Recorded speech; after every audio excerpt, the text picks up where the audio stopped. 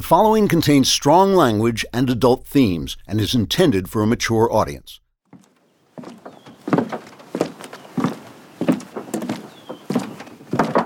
There you are. Isn't it time we got to work? Sometimes an artist's work is sitting still and contemplating the eternal truths. Oh, is that what you were doing? No, I was goofing off. Should I remind you the fate of the world depends on your finishing this? Has anyone ever told you you're beautiful when you're annoying? Only you. Come on, I can take dictation out here. All right. Where were we? Let's see. The foolish but strangely lovable Austin Lively had just learned that the glamorous world of Solomon Vine centered on a corrupt core of sexual abuse when the lovely, but also lovely Jane Janeway called him for help. Austin rushed, rather gallantly I think, to her side to find her covered in the blood of her murdered movie star boss, Alexis Merriweather. Jane was then arrested for murder by Orozco's corrupt coppers, Graciano and Lord. Yeah. I remember every minute of that day. It was long after midnight when I made it back to my apartment.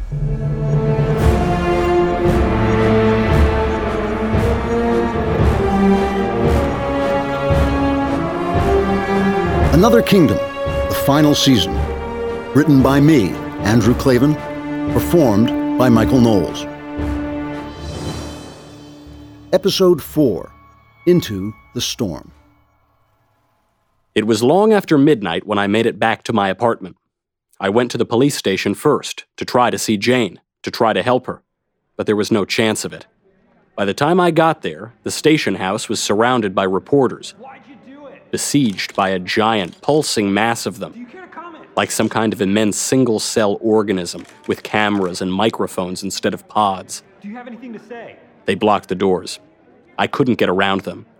And as I retreated, the veil between me and my memory finally began to shred and dissipate like mist at morning. I began to understand dimly what was happening, to sense how bad this was.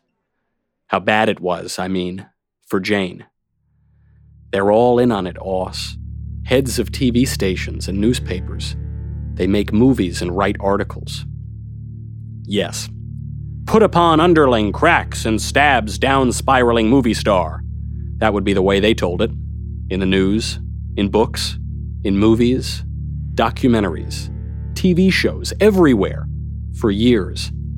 And people would believe them, too. Who wouldn't? When every reporter, every movie maker, every professor and writer and sage is saying the same thing, only a wild-eyed conspiracy theorist would doubt them. Only a kook, like my sister Riley. But now I was beginning to remember. Riley was right. I couldn't quite call up the reason I knew it, but I did know it, down deep. Crazy Riley was right, and all the sane world was wrong. They were all in on it. And I was in on it too. You were never here. That was what Graciano had said to me, because the detectives hadn't expected to find me there with Jane, had they? I was supposed to be at Solomon Vine's party, and when they did find me there, they just assumed I would be willing to disappear without making trouble, without leaving a trace. This also I began to dimly comprehend. They thought I was one of them now. They were sure of it. I offered you your life, more than your life. I offered you the life you always wanted. You didn't say no, and now you belong to me. Yes. I was beginning to remember. I was beginning to understand. Finally.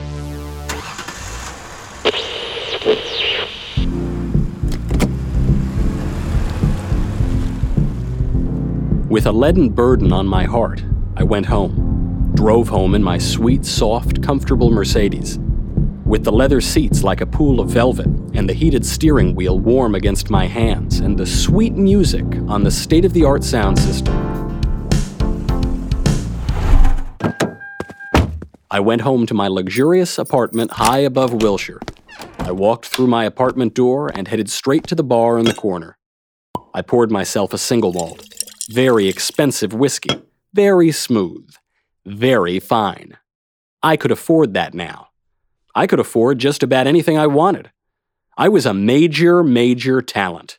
Celebrities spoke to me under oak trees decked with fairy lights. Beautiful women touched my arm. "You're really charming, aren't you?" I so was. I was going to be a star. I sat on the sofa and sipped my whiskey. I looked through the bedroom door into the shadows. There was a box in there. I remembered now.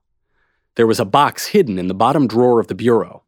If I opened that box, if I took out what was inside, there would be no going back, no returning to my wonderful new life.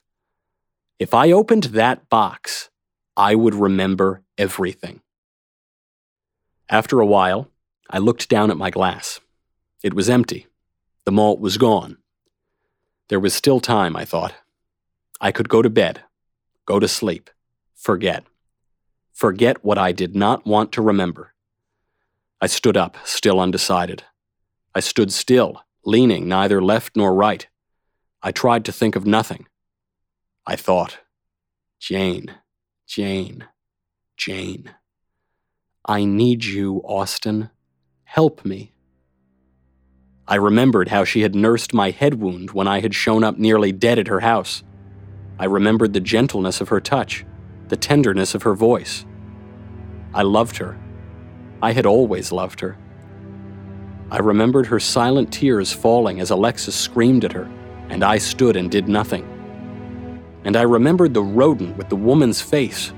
I remembered the Queen in the homeless camp, Riley in the asylum, and the men at Solomon Vine's party. The children there, their faces, dull, distant, withdrawn from the agony of their abuse. It was all one story. Like a marionette moved by some invisible hand on its strings, I walked step by jerky, hesitant step into the bedroom. I flicked the light on. There was the bureau against one wall. I took a brief glance at myself in the mirror on top of it, but the sight of that corrupt asshole was intolerable. So I knelt down and opened the bottom drawer. I pushed aside the sweatshirts and t-shirts. I reached into the drawer's far rear corner. I wrapped my hand around the little jewelry box I had hidden there. It had been there since I sold my script, since I'd moved to this apartment. I took it out now. I carried it back into the living room. I set the box on the glass coffee table. I sat on one of the stuffed chairs. I sat and looked at the box a long time. Even then, I did not want to open it. I did not want to make the choice I had to make. I opened the box. I looked down at the locket inside. A golden locket on a golden chain. I lifted it out and held it in my hand. I whispered a name. Betharay. It had been her locket once. Lady Betharay. That great and beautiful and courageous lady. I remembered. She was wearing this very locket when she died in my arms, murdered by her husband, Lord Iron, for trying to restore the wisest queen in all the world to the throne he had stolen from her. I remembered. I pressed the button on the locket's side and the locket sprang open. There was the queen's portrait inside. Queen Elinda, also known as Ellen Evermore, the author of the book Another Kingdom. There was no doubt about it. It was the same woman I had seen outside the tents of the homeless. "She's waiting for you, Aus." I could hear Riley's voice as if she were sitting beside me. "She's calling you. She's waiting for you to remember. We all are." My eyes shifted from the Queen's portrait to the locket's facing side. There was an emblem engraved there, a sword across an open hand. Those words again. "Let wisdom reign, and each man go his way." I could hardly read them through the tears in my eyes. Let wisdom reign. Wisdom, which is to love the good, the greater good more than the lesser. But what is the good? You must find the answer. My mouth twisted with self-disgust. I snapped the locket shut. I raised my damp eyes to the apartment door. Gritting my teeth, I stood. I went to the door. I opened it.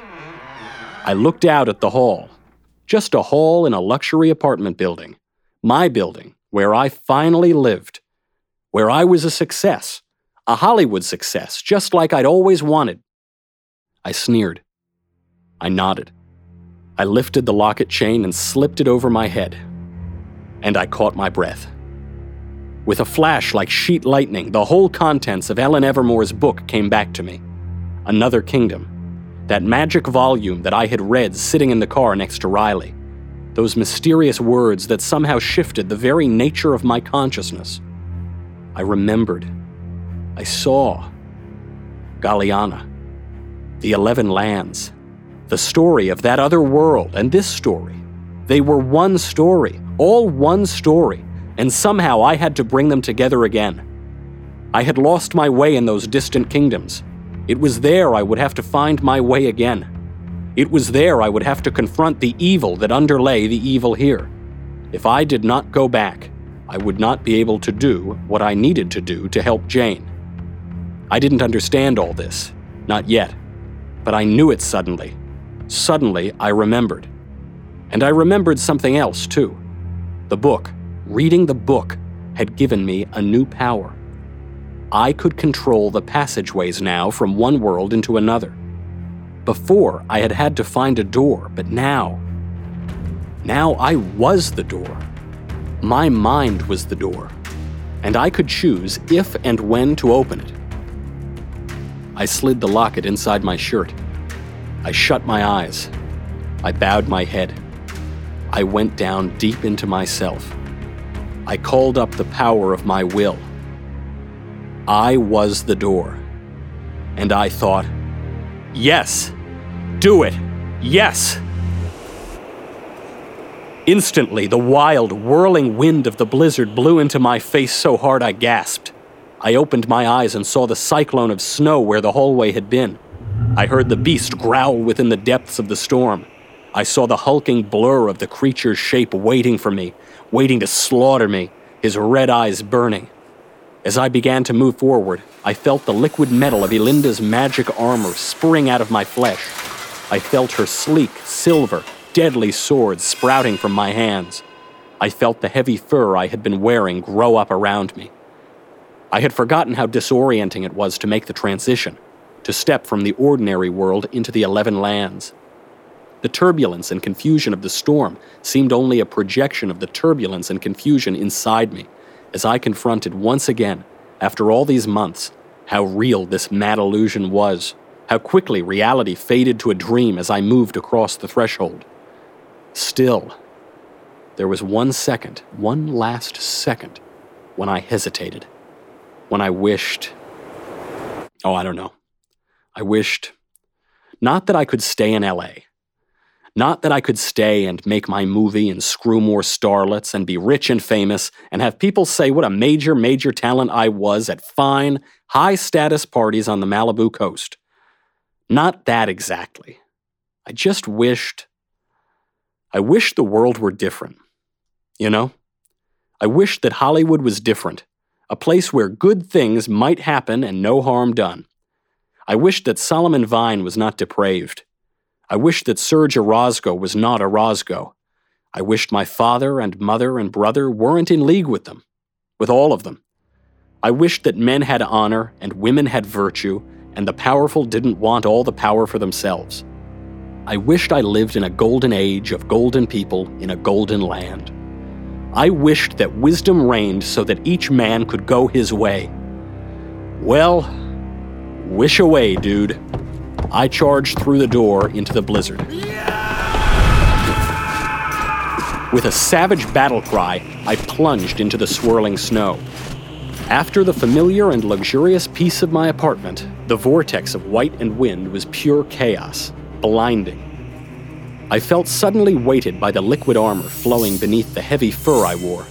I felt my face, bared under my lifted visor, pelted hard by the wild blizzard. Confused and afraid, I discovered my sword, clasped in both my mailed hands, was already raised to deliver a slashing strike. Half insane with the unfathomable transition, I rushed at the beast, my mouth jacked wide on a ragged cry. My heart was ablaze with fury and with fear.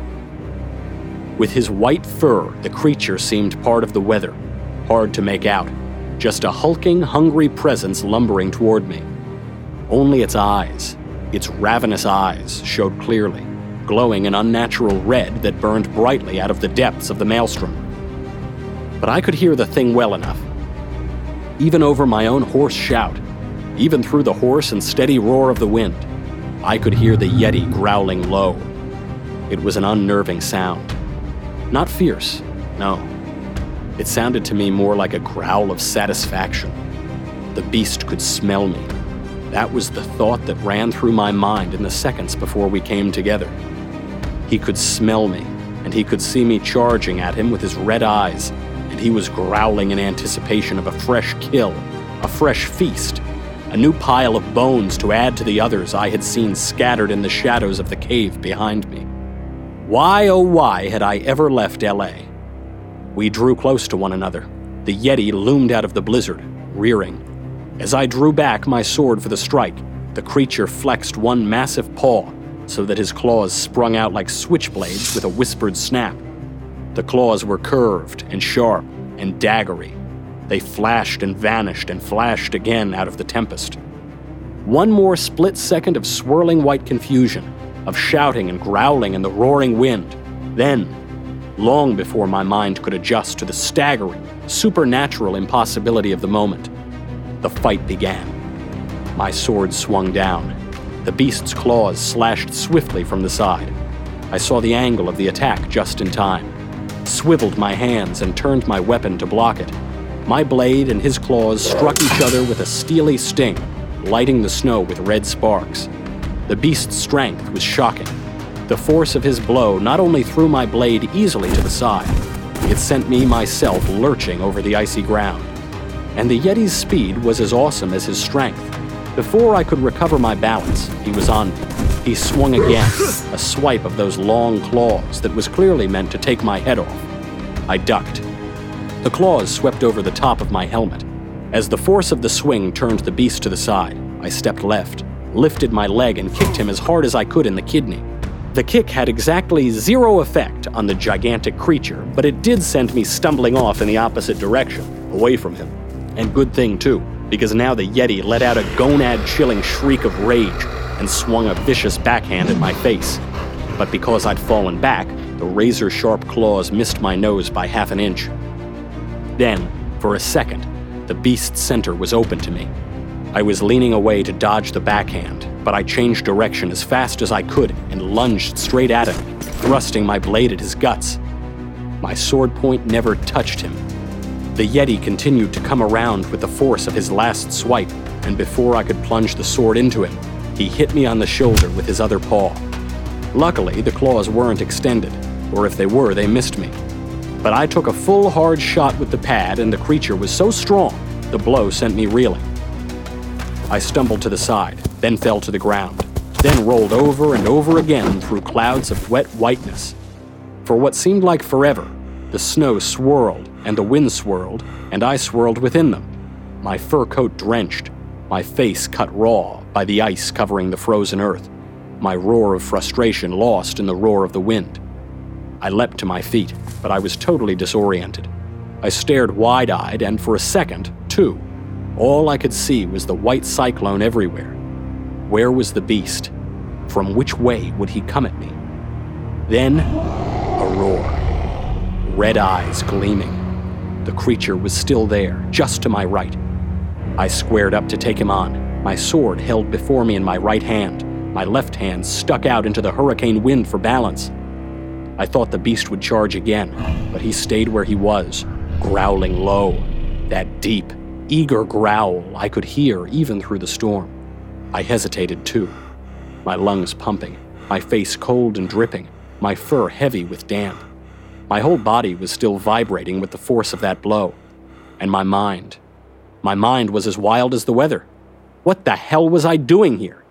Was this even happening? I was supposed to be making this film, not starring in it. I was supposed to be in Hollywood having the time of my life, casting the leads, budgeting the scenes, offering pretty girls bit parts in exchange for sex. But insanely, I was here instead, lost in a blizzard, in a fight for my life.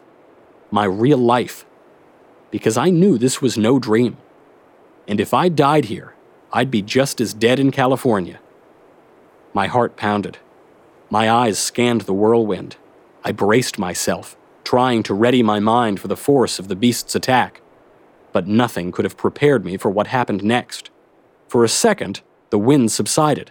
The snow stopped whirling and slanted down hard, pummeling my face like hail. And in that quieter moment, I could hear my own harsh breathing. And I could hear other sounds, sounds that turned my bowels to acid. There was no longer just one growl rumbling from the creature in front of me. There was another growl further to my right, and another, and then a roar to the left of me, and another growl in front of me, and more on every side. My eyes flicked this way and that.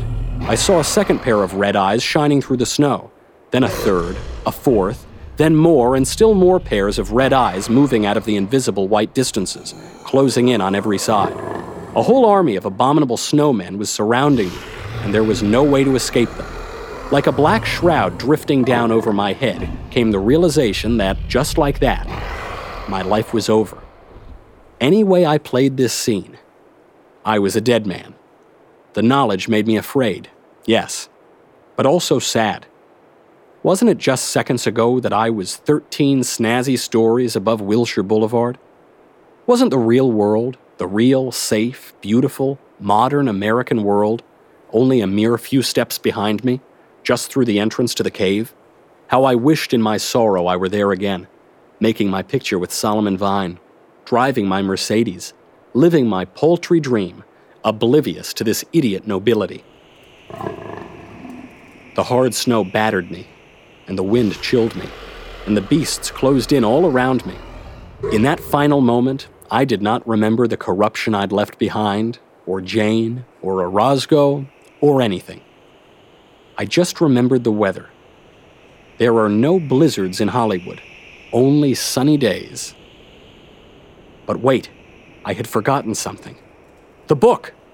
I had read the book, Another Kingdom. It had changed the structure of my brain somehow. I was the doorway now. My mind was the portal in and out of the 11 lands. All I had to do was reach a threshold, the cave entrance behind me, for instance. Then I could will the door to open there. I could step through and I'd be in my apartment again, my wonderful, luxurious apartment.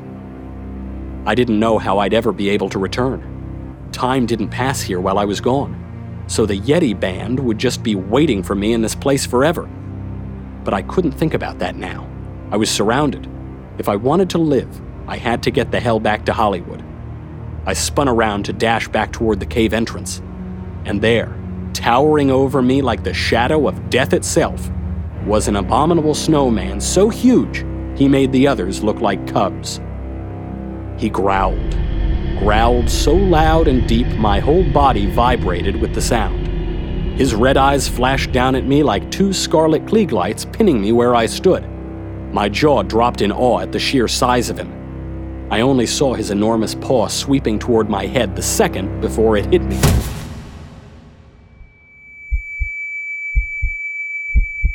I had a sense then of flying through darkness, tumbling through a darkness studded with colored stars that sprinkled down around me like confetti. There was silence inside my head, but it was a throbbing silence like phantom bells tolling silently. I did not lose consciousness. My consciousness simply went far, far away. I felt my body slam into the ground as if it were happening to someone else, as if it were someone else's breath being knocked out of him, someone else's bones being jarred and rattled painfully. Even the blizzards seemed distant. The snow, the wind, the cold, they had nothing to do with me. I lay on the iced-over earth staring up helplessly at the broad indigo sky, dimly visible through the downpouring snow. Only vaguely, and without any real emotion, did I understand that the animals all around me were now going to tear me apart and devour my pieces. The horror of what was about to happen was present to my imagination, but obscure. I couldn't do anything to stop it. I didn't have the will or the strength to move. It was as if I were present at my own destruction and absent from it at the same time. The sky went out as the great Yeti came to stand over me. He looked down at me with those red Klieg-light eyes. Other smaller but still huge, Yetis also gathered closer, also looking down. Then the great Yeti's mouth opened and I saw his teeth. They were the size of scimitars, and the gigantic beast said, "Bring this idiot back to center base. Unfortunately, we're not supposed to eat him."